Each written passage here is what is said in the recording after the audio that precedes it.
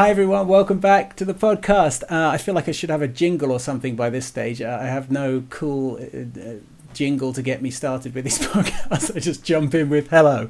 But I'm back again. This is number 13, so unlucky for some, but I'm pretty certain it's not unlucky for us because we have Renee Watson here in the house, and she is the founder of the Curiosity Box in the UK, which I just went into my sleeping daughter's bedroom, and for those of you watching on YouTube, you can see it now. I'm holding it in my hand. This is a Curiosity Box in real life, and it's even slightly open, and I'm probably going to drop bits of science all over me right now, but I'm going to try and open it up.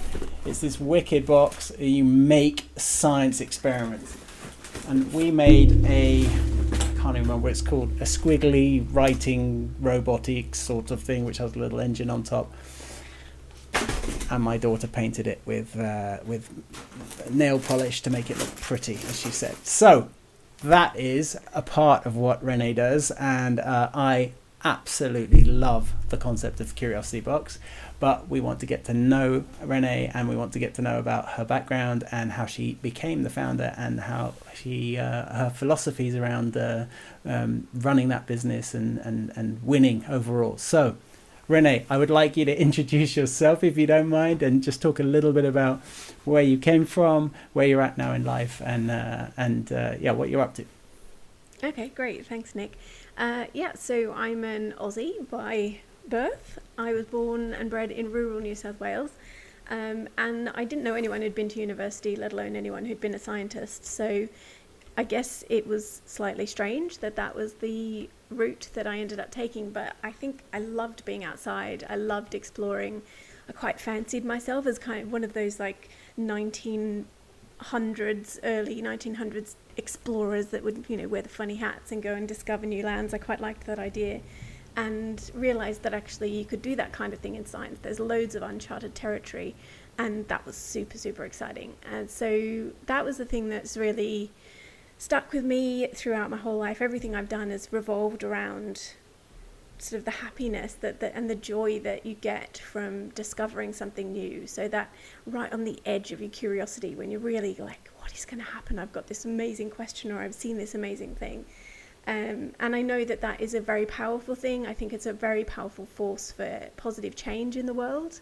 And that is really at the heart of what has driven me to do everything that I've done in my life. And I want to share that joy with other people, and find people, particularly sort of little ones like me, who perhaps weren't born into a family that would normally take them to science museums and things like that, and give them that opportunity to have a spark of excitement around science.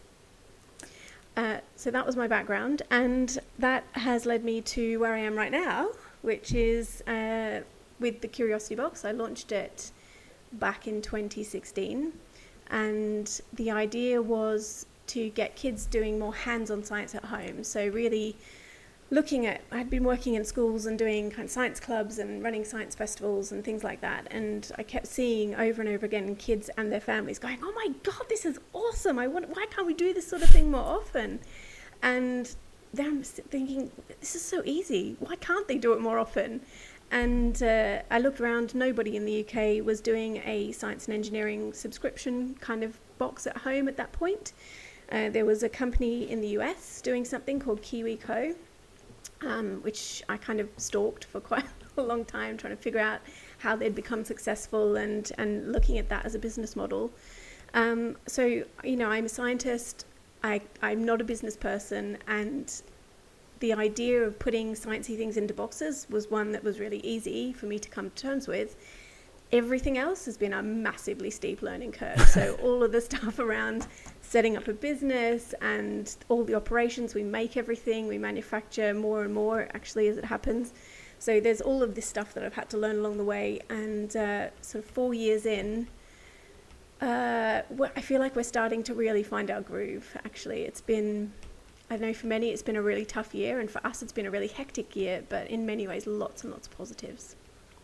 That is great news. I'm super happy to hear that. I'm so, like, I love everything about what you do, and I hope you know this is genuine. I know I've gone on about it to you in person because we met on a touch field, which again, if anyone's listened to any of the podcasts, I talk about touch rugby probably more than I should, but that was my big passionate sport. We met in Oxford, and you were yet another touch rugby player, which is very cool. But I want to back up before I talk about more about Curiosity Box and more about you in your groove right now, which I love, and more about touch possibly later.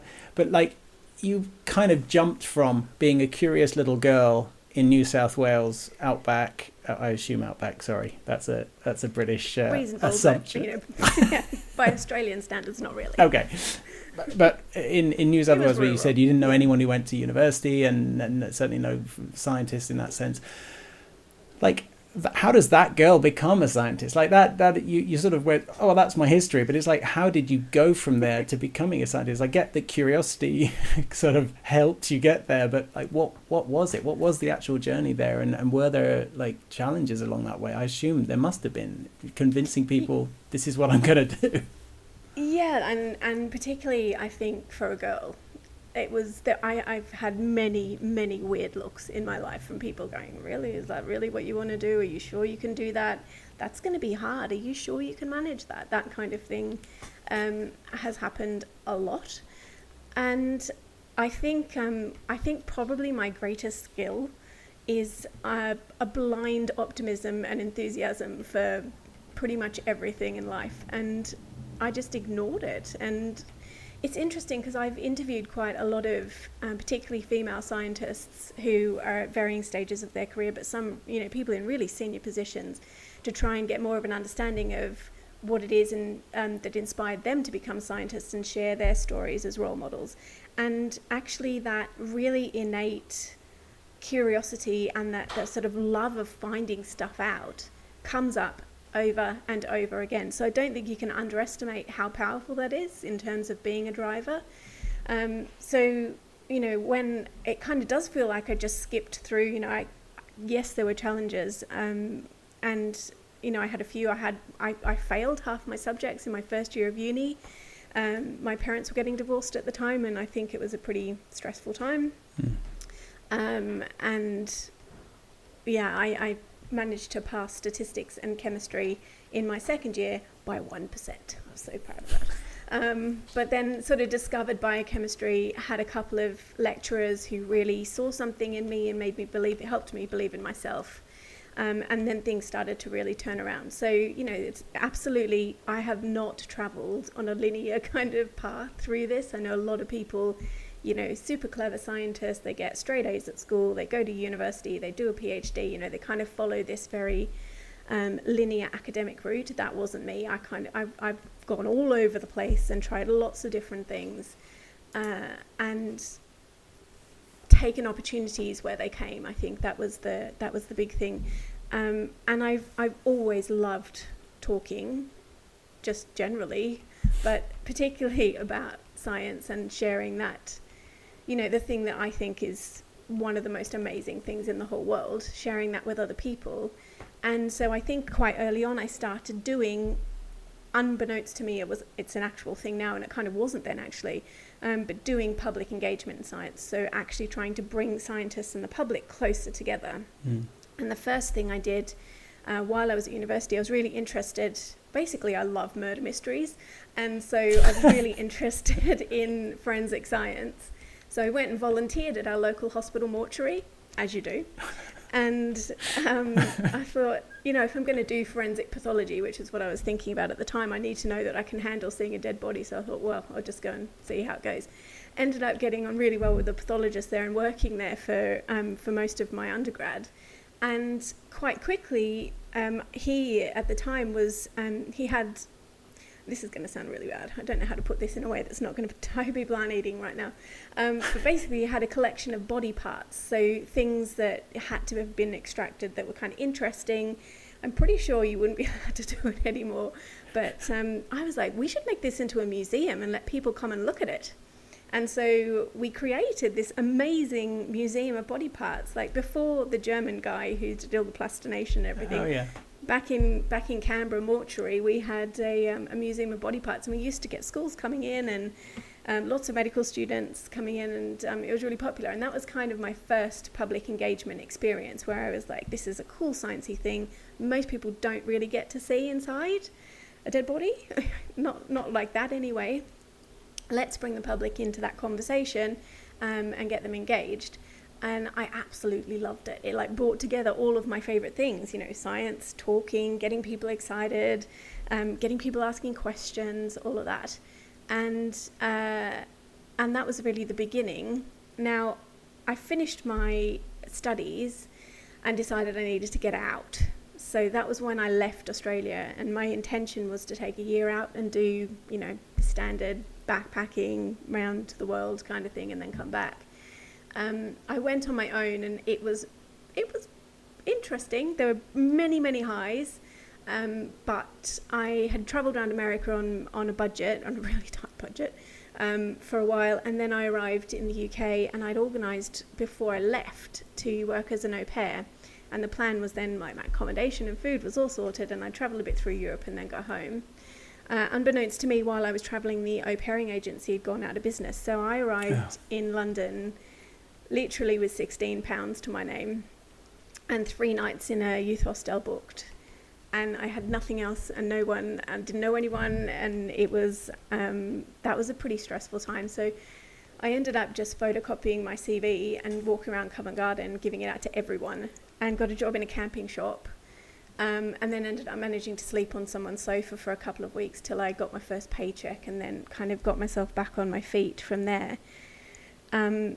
But that was it was a very character building time, because I was essentially homeless and penniless, and I didn't know anyone, and I didn't want to ask my parents for help.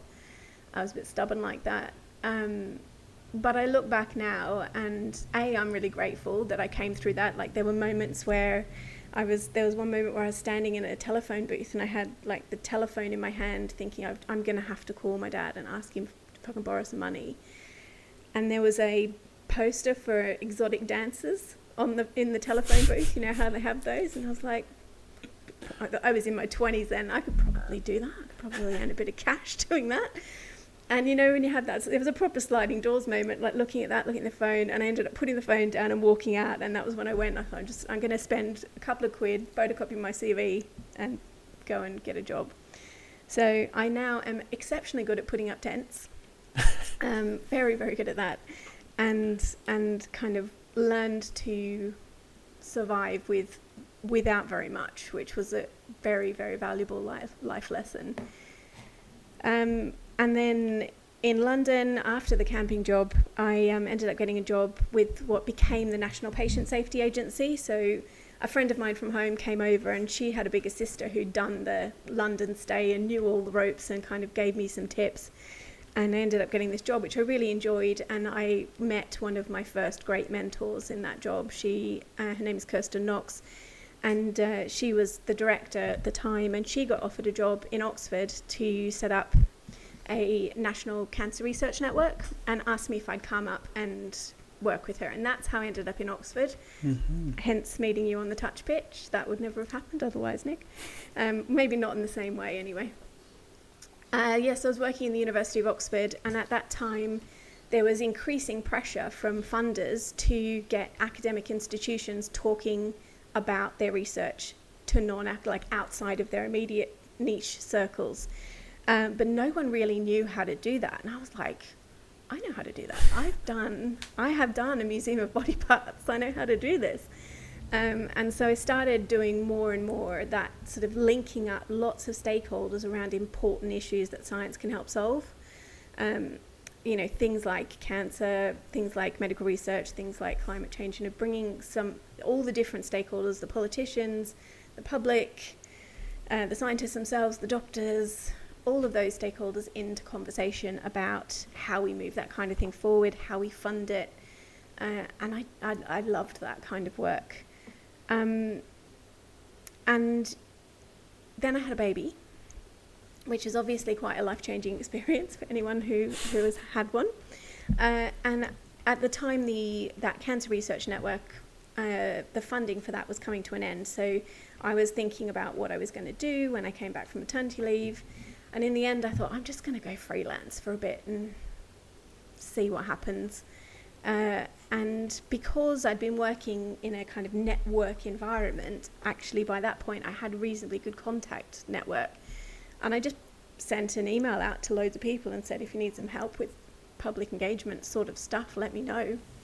And one of the first contracts I got was with the European Society for Gene and Cell Therapy. So this is an academic, learned society made up predominantly of scientists working in stem cell research and gene therapy research, and helping them to organise themselves and to think about how they fulfil their charitable objectives. And we still work with them. So that's been a 15 year relationship, which is really exciting, particularly at the moment, knowing that vaccines and kind of understanding what's going on with COVID is such an important part of us trying to overcome this particularly pertinent challenge right now. Got to work with some amazing people just doing the most extraordinary research and helping them to think about how they become more outward looking, how they think about making an impact on society beyond their immediate research, which has been great fun. And yeah, then Curiosity Box was kind of it actually started as a sort of project of that original business, What's On, that's called, and just took on a life of its own quite quickly. And so now they're two distinct businesses, and I basically get called into What's On if something's going wrong, or if like someone needs to talk about it to the outside world a bit. But I have a great team who runs the show there, and then and Curiosity Box takes up all of my time. That's amazing. Oh my God, I have so many questions now. Apologies to anyone listening who wanted to go straight into the Curiosity Box, because I'm going to back up a bit and talk about something that I'm fascinated about right now, which I know I've just realised you'll have a much better insight and strong opinion on, possibly. The battering that science has been taking in the last maybe 4 years around the world, but especially from certain folk who are having very strong anti-science opinions, and other people who are having very strong science opinions. I can guess exactly where you land on that, and I'm pretty certain it's the same place I land on it. I mean, certainly like things like anti-vax and stuff like that are very confusing to me, to be quite honest, when it seems so obvious that there are systems and vaccines that have worked so well, and just a sort of blanket statement, vaccines are terrible and whatever, they do XYZ, it seems like crazy talk. But what I'm amazed about is that science and scientists haven't been able to kind of somehow come together and articulate the reality and convince these skeptics in a decent way. And I think one of the biggest challenges I see is science is all about proving people wrong, or how I see it, so you can tell me if I'm wrong. Science is all about sort of proving things wrong and challenging concepts and having theories and then trying to break them down and find where there's holes in that theory and supporting evidence towards ideas. But it's rarely about this is right, this is wrong, and that's black and white, and we're there. And that's one of the big challenges, because when you then get someone who argues, well, no, it's wrong, so it's black, and therefore it can't be white, and so you're wrong. It's very difficult to argue back at that from a layperson's standpoint. Can I get your opinion on everything I've just mashed together in a horrible way? And can you talk to me like a scientist rather than me, who's not a scientist? I think you've picked up on something that is the root of a real issue, which is that science is not black and white. It's 100 million shades of grey. And, all good scientists will say that science can only ever prove something to within a certain level of certainty. It's never going to absolutely prove facts, because there will always be an exception to the rule. And that's just the nature of our existence. And scientists are incredibly careful when they talk about what they do, most of the time, to be very cautious with the language they use. So they will avoid using words like cure or curse or, those very binary terms. They'll avoid using them because They will use language like, well, we think this will do this, or it might, or it looks like this will do that. And the media really doesn't like that. They want a headline that is black and white and that is provocative. And science is really not about that. So there is a natural tension there between what scientists are doing and how we talk about it. In a way, it makes me really happy that there is so much controversy and so much conversation about science, because it does mean that those of us who want to open up those conversations have succeeded to some extent. Because in the past, those conversations wouldn't have been, given any light of day, because the power structures were such that science was something that happened in an ivory tower and nobody was in a position to question it. I think questioning things is always going to be good.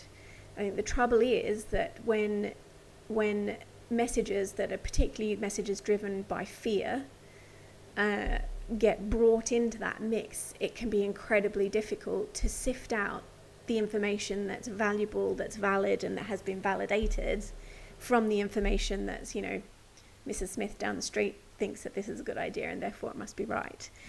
And I think the biggest concern that I have in the last couple of years comes from this them and us approach to a lot of these conversations. And around the anti-vaxxer kind of, the rhetoric around that is often you're either the expert in the intellect or the stupid person who doesn't believe in it. And I think we need to stop using that kind of language. Yes, I find some of the arguments infuriating, and I can't quite get my head around how that, how someone has come to a particular conclusion, but calling them stupid and undermining their intelligence is not going to help get us. It's proven that does not change people's minds. No. So we need to find a better way to open conversations with everyone and sort of letting ourselves breathe through it, breathe through those moments where you're like, what on earth are you talking about? This is crazy. To enable us to air those and to air all the opinions and come out the other end better informed. And I think that the big caveat there is that scientists traditionally, and still in many cases, are not the greatest communicators. So the thing with science is that you go from having this enormous amount of knowledge, and the further up the ladder you get, the narrower your science knowledge, your expertise gets, until you're an absolute deep expert in a tiny, thin niche area. Most people are never going to care or understand anything more than the surface of that tiny niche area. Yet we ask scientists who are leaders in that niche to talk about a whole load of stuff outside of their area of expertise, which they might not be very confident with. So there are a whole load of quite complex flaws that all come down to how we communicate. Quite complex things that have very multifaceted kind of aspects to them. So we're talking about things that have big social, moral, ethical impacts on lots of different people, and that's always going to be complex. I don't think I've answered or helped your question. No, I think it's exactly in line with where I think there is a huge issue. But I'm so interested to sort of consider. I agree with you. Calling people stupid and especially painting an entire group of people with one brush, especially a very negative brush, and it's happening on both sides. But I think probably from the place you and I are coming from, it's happening in kind of the Trump supporter. I hear it all the time. The Trump supporter, there's uneducated idiots, and I'm like, well, that's obviously not true. Some might be, but then there's obviously some on the other side that are uneducated idiots probably, but the majority of people probably care about something and have had it framed to them in a certain way that they believe in it. They trust someone or they trust an intent by someone that has made them believe in that, and therefore it's going to be difficult to shift them off it. I think where I see why I asked you the question as well is I see scientists, I get frustrated with that sort of scientists aren't good at communicating, therefore that's kind of a challenge we have. Whereas there's a lot of scientists who seem very good at communicating, who are charlatans or whatever, who are communicating the opposite. You know, they are the ones that are standing up and saying the very inflammatory, this is a fact, and, you know, vaccines will cause autism and whatever. And then they get this huge audience because people are hungry for those headlines, the media's hungry for those headlines, and they get this sort of, they become an expert and they are happy to take on that mantle. And it's just frustrating to me that we haven't found a decent way to communicate, articulate, you know, inform, educate, whatever it is, that opposite side, or critical thinking actually is what I really think it boils down to, because I think a lot of the time it's like, what am I being presented with here? Can I look at this evidence and believe it? Can I look at this evidence and see its credibility and its flaws? You know, like what is this? And that's also, let's swing it slightly back towards you, one of the reasons I absolutely love what you're doing, because I totally believe in spiking people's curiosity at an early age and having them think about stuff. Like, that's what curiosity is doing, right? Yeah, and I think so when we develop our activities for Curiosity Boxes, thinking about how we develop or encourage kids to develop their analytical and problem solving skills is a massive part of what underlies every single activity. You know, it's all about getting them to stop and ask questions, to think about different perspectives on a particular problem, to get things wrong, and for that to be actually a really good part of the process. It's a really important part of the process that I think often we just squash out, when things don't go right. Actually, that's where you really learn, right? So building that in, making kids feel confident to go through that process from, 4 years old, when actually they do it fairly innately, and we sort of teach it out of them at school.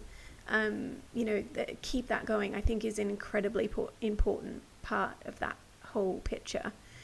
And I think there probably are times, coming back to kind of the grown-up conversation, when we always try and present a balanced argument. So take the completely unfounded vaccines cause autism debate.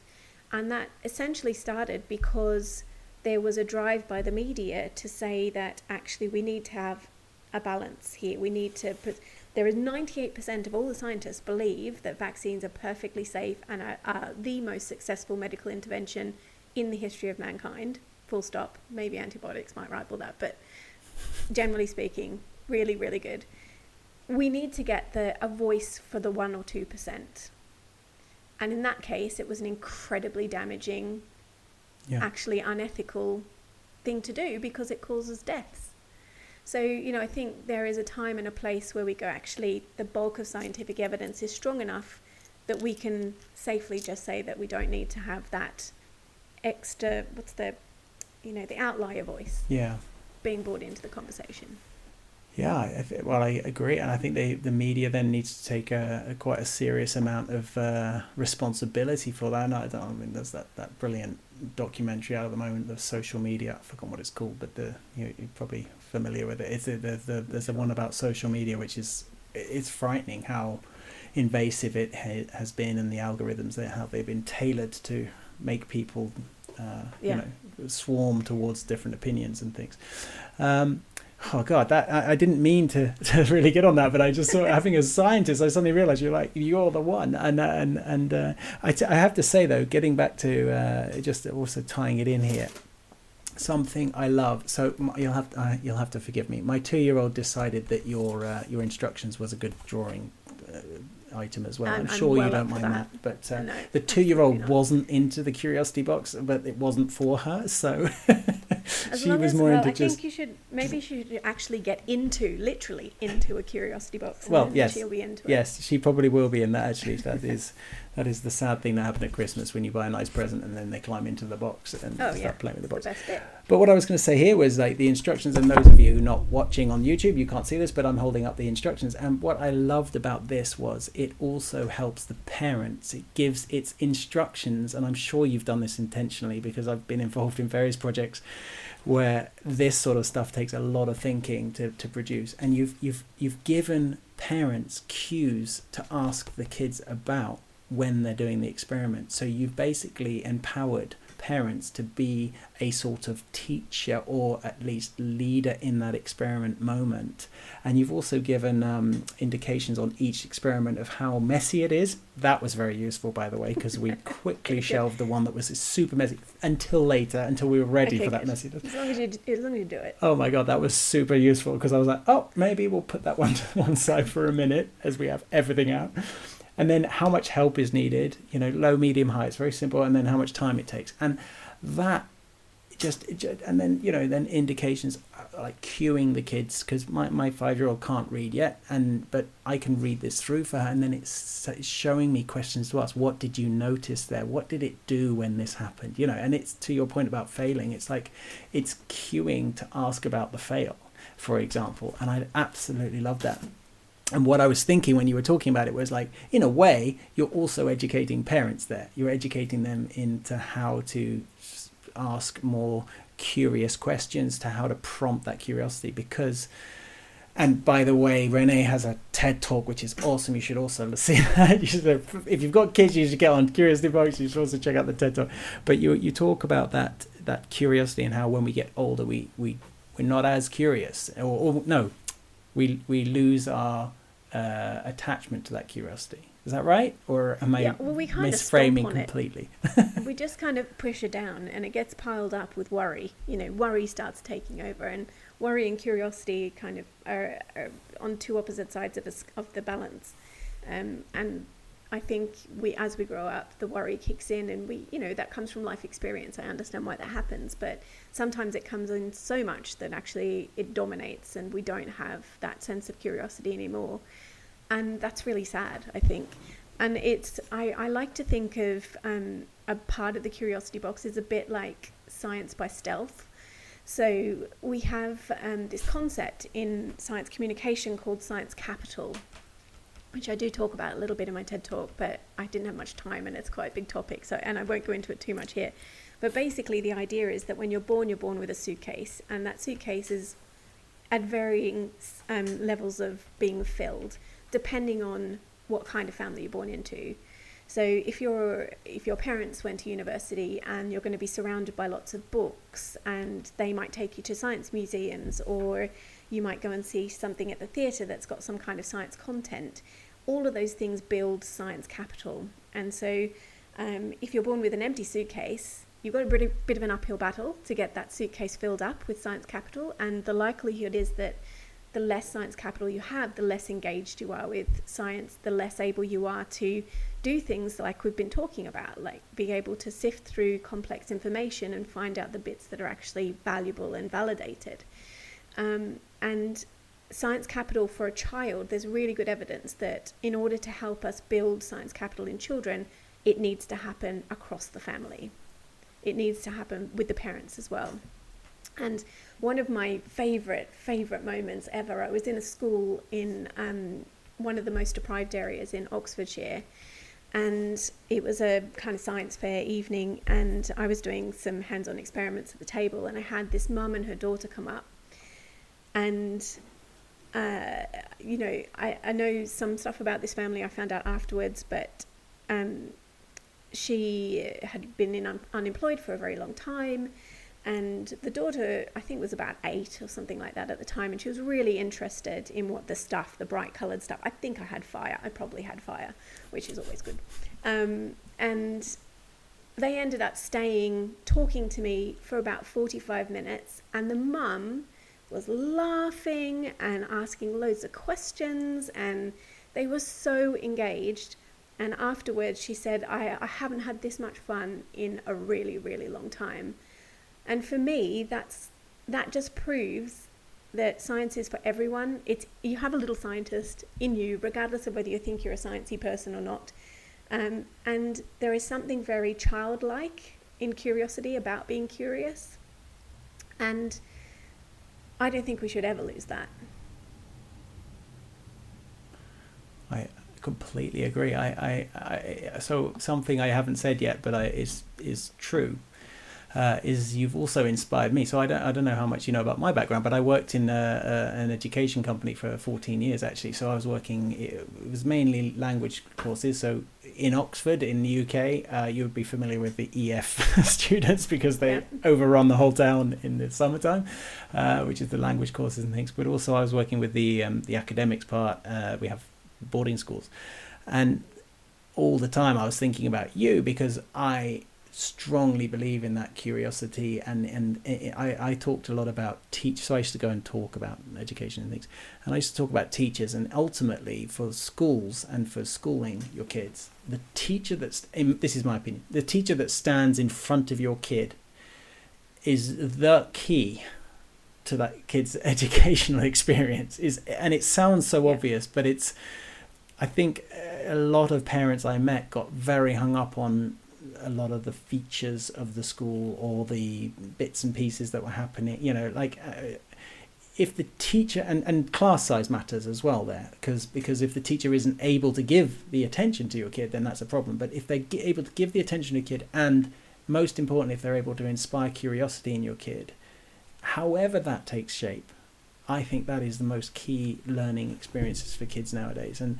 learning things by rote, tables of information or whatever like that is just becoming so much less of an important skill than can they critically think things through? Can they communicate ideas? Can they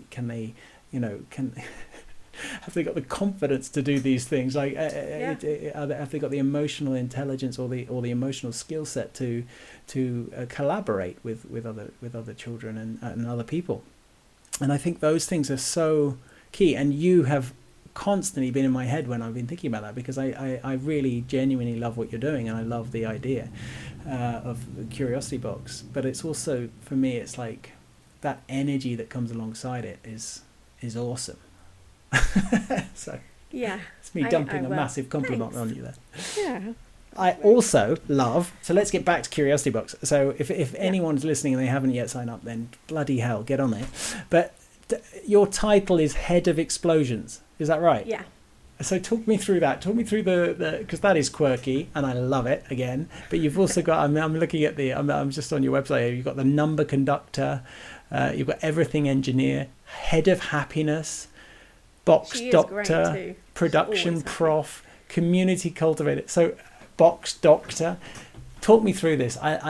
Where's this coming from, and how did you come about deciding on that sort of quirky nature in how you run your business? Well, I think if you're going to run your own business, basically one of the things that really drove me to get over the kind of, oh my God, I don't know how to do business, psychological hurdles, was that I have a really clear idea in my mind that if you're going to be spending a huge amount of time at work, so if we look at how much time we spend working, you've got to make that count.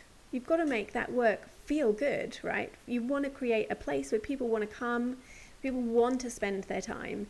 And, I'm a mum and I have 2 kids. I have so many friends who I've had in tears, who have burnt out because their employers do not recognize that they are a whole human. For them, they are like the word human resources. It's not allowed in our place, because a human is so much more than a resource. Like, who thought of that? It's such a terrible way of describing a person. So I think when I set Curiosity Box up, I had in my mind this kind of utopian idea of what a workplace could be. And I really believe that this is like work 2.0. This is the work of the future. And young people are demanding this kind of thing. So I feel a bit smug because I feel a bit ahead of the game on this one. But basically, I think if you create a workplace that's built on trust, that enables people to be their whole selves, that isn't leave your personal life at the door and pick it up when you go home, I think that, and I see every day, that you get so much more out of people, and the relationships and the connections that you build become a part of the fabric of the organization. And you can feel that in the stuff that we send out and the relationships that we build with people outside of the organization. So we have a, every business has to do its mission and its vision and its values and all of that sort of stuff. So we had a kind of an away weekend where we worked on that, and we came up with something called the Curiositution, which is our constitution. That is a great word, Curiositution. Yeah, it's a bit of a mouthful. Don't try and say it after you've had a glass of wine. It doesn't work. But yeah, the whole idea was really thinking about what matters, and the things that came out for us really strongly in that was that we are all about having fun. So one of our values is about having fun. That's inside the workplace as well as in terms of what we pack into our kits and try and get kids doing. Failing bravely is one of our values, and that is around testing, trying, not being afraid to have a go at something little and often, and learning quickly from those mistakes, because that's how you innovate. That's proper innovation. Human connection, so always remembering that we are whole people who are complex and have lots of other interests, and you bring your whole self to the workplace. And so when we came to naming the roles, CEO, the other word I really can't tolerate, like makes me want to gag, is C-suite. What is that? Someone says C-suite and I just think of Haribo. So, it would have made no sense. It's a very British whatsoever. joke. Sweets is candy for anyone who's not British. Yeah, lollies if you're in Australia. Not good. So we needed to have job descriptions that were descriptive, that made people feel like they were having fun and that they owned that position in the business and the contribution they make. We also have quite a flat structure. There's a organizational theory called teal organizations, which I don't know a huge amount about. I've started reading a little bit about it, so don't ask me any complicated questions. But when I was reading, I was like, this is us, this is so us. And it's all about just collective empowerment and not having kind of old school patriarchal hierarchies, because I don't think you need them. And I think we're demonstrating that you don't. So having job titles that reinforced hierarchy and were kind of old school did not fit. So we just made them up. That's so cool. Tell me more about what are some examples of other things that you're doing that are unusual or quirky that you feel you're proud of? What are the things you most enjoy at your workplace, or your I guess the workplace at the moment is a strange concept in COVID times, but in the way in which you work, let's say. Well, we're constantly developing new products. So there is almost never a time when you come into the office and there isn't something literally bubbling away somewhere, like being experimented on or tested for some kind of future development. In fact, today I was having a meeting about a new project that is going to be turned around very quickly. I think it will be launched in March, which is about looking at how we can get kids making tiny robots that scare insects away from crops to reduce the use of pesticides. Anyway, so, there's fun stuff like that happening all the time. So I like that. And we get families sending us in feedback and comments and things quite a lot, which I love. The pictures of the kids doing the experiments. I mean, if that could be my currency and I didn't have to rely on money, I would be the happiest person alive. I think the thing that I'm most proud of in the last year actually feels like I have been working on purpose more than probably ever before. So when lockdown 1 hit, we knew that very quickly that disadvantaged kids who weren't in school, so the ones kind of in that middle layer where they're not sort of vulnerable or key worker children, so they'd be at home but they'd be struggling. We knew that was going to be a really big issue. So we were all set up and ready to send stuff out. And that's what we do. So we started contacting social mobility charities and organisations that were doing food parcel deliveries to families and said, we can send stuff, let us send stuff out with whatever it is you're doing.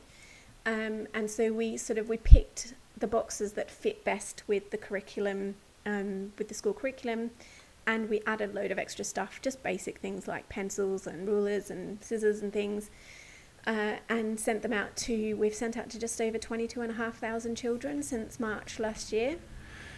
That's incredible. That has been, I mean, the feedback we've had from that has, I've cried a lot. Yeah. I think my favourite bit of feedback was from a little girl who said, oh God, it's going to make me really emotional already. She said, I really love drawing, and I've never had my own set of pencils before now. And I was just like, it's just the simple things that actually, you know, can make a massive difference to a child. Yeah. So that for me has been super, super, super rewarding.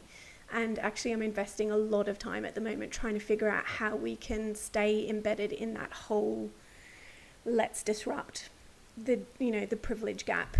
And we cannot go on in the UK particularly. I know this happens everywhere, but it's just so in your face here at the minute. In a country like this, in a developed country with the levels of disparity between the richest and the poorest, it's just not okay anymore.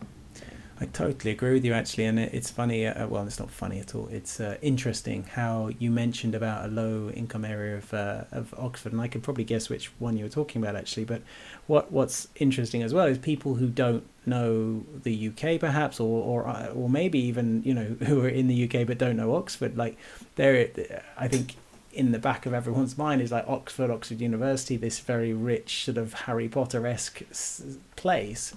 There's some people in Oxford, like very near the centre, actually really struggling. And there's a lot of people, and I think that's one thing that is, for me, it's in previous jobs I've worked around those different communities, and, you know, mainly recruiting host families. I wasn't doing something bold and, you know, lovely like you've been doing, but like still I got to sort of experience and meet lots of those families, and there's a lot of people really struggling, and that for me is a big frustration, because I think, you know, as well, linked back to the bit before in the conversation, we you know, it's easy to paint brush in your mind what people are like or how people are, but when you actually get on the ground and meet people, it's, you know, people have very similar intentions. That, you know, people have good intentions to others. The majority, like, I am a strong believer in the goodness of humans, and I know there's idiots out there, and I know there's horrible people out there, but there's so few and far between compared to the amount of people who just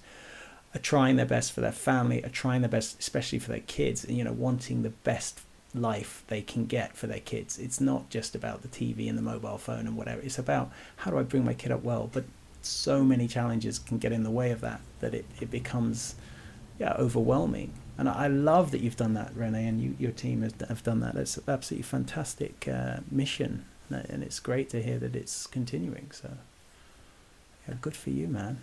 Wow. Thanks. Yeah, no, I'm really, really chuffed with that. Yeah, I bet.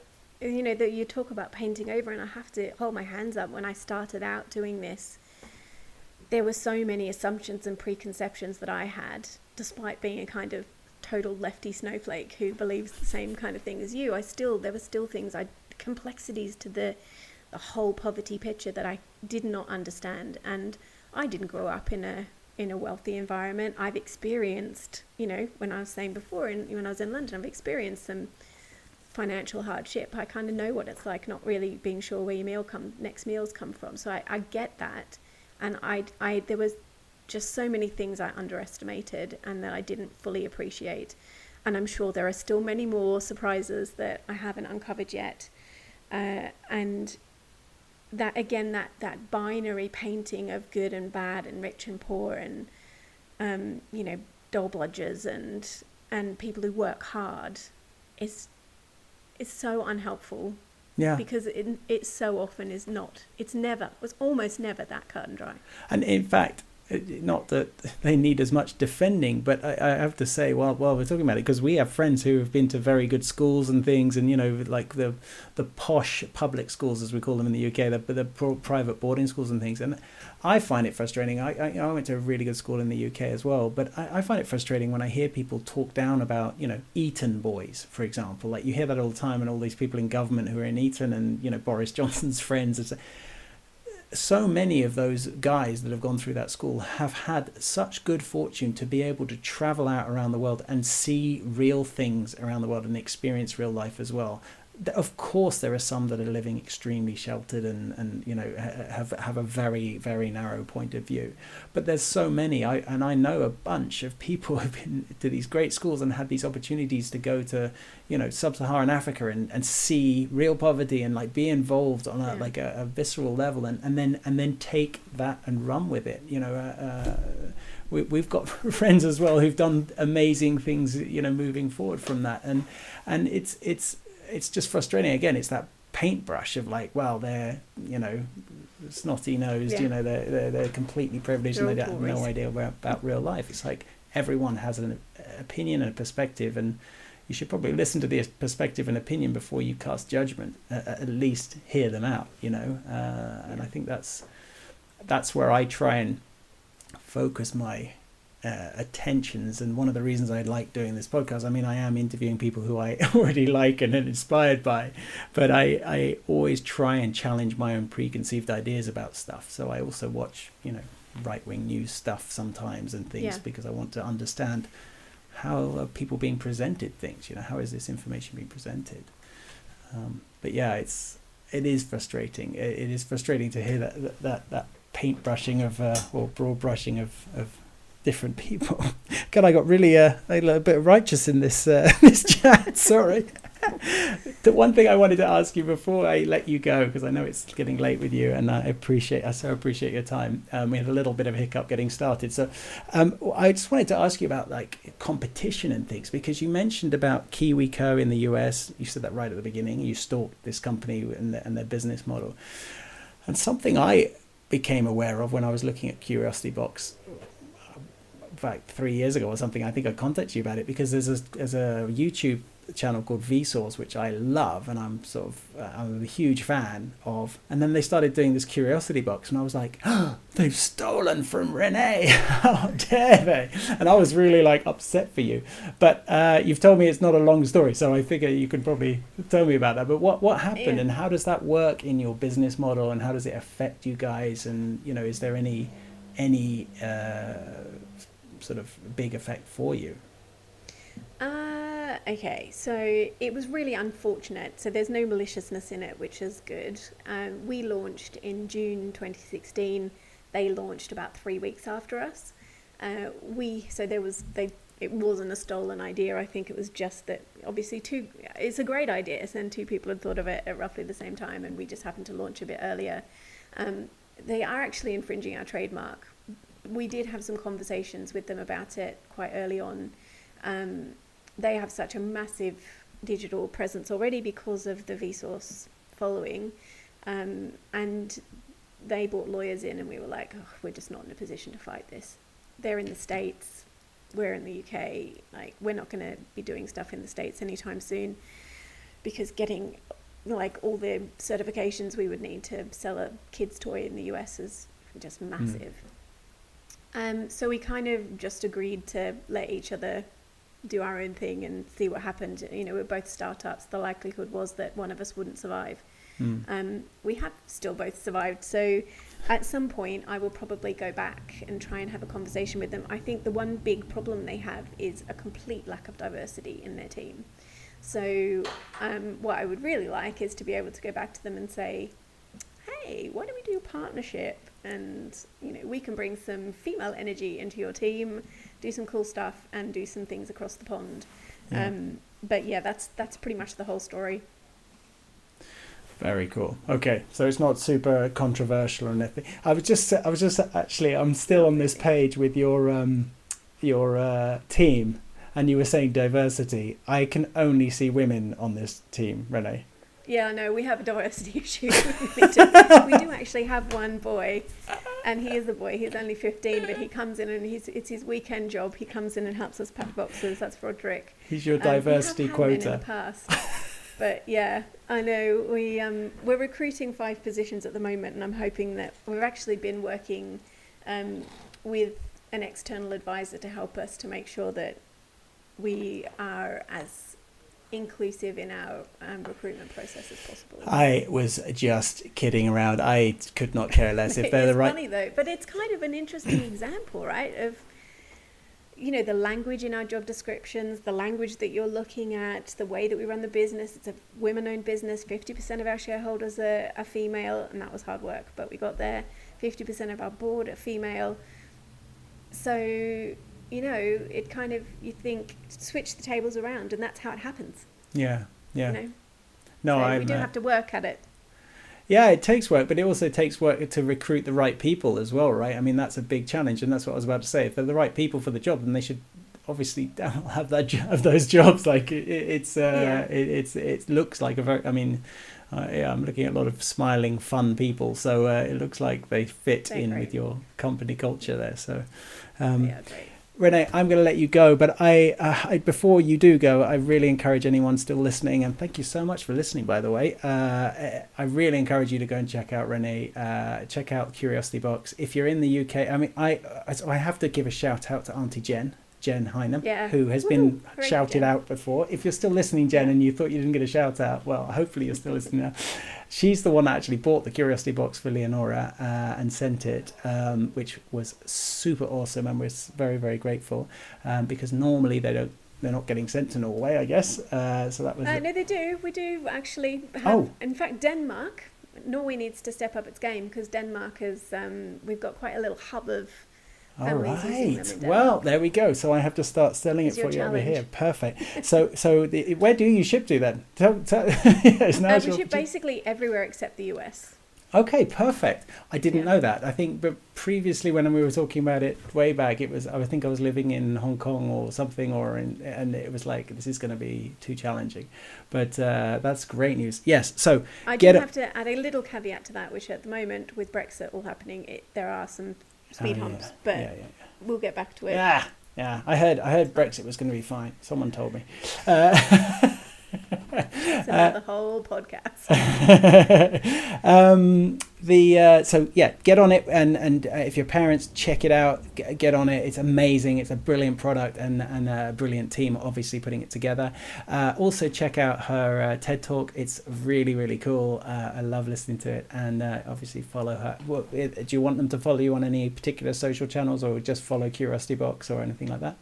Yeah, any and all of that. You can even follow me in the street if you want. I mean, yeah, and I think you know how many people we're talking to here. We're talking to Jen, my boss, Ollie Christian, who listens to all my podcasts. Jen is welcome to follow me in the street. Jen is a brilliant person. We didn't even talk about Touch. Oh dear, never mind. Well, big shout out to anyone from Touch listening still. Big love, and thank you so much, Renee. You've been amazing guest. Cheers. Thanks so much, Nick.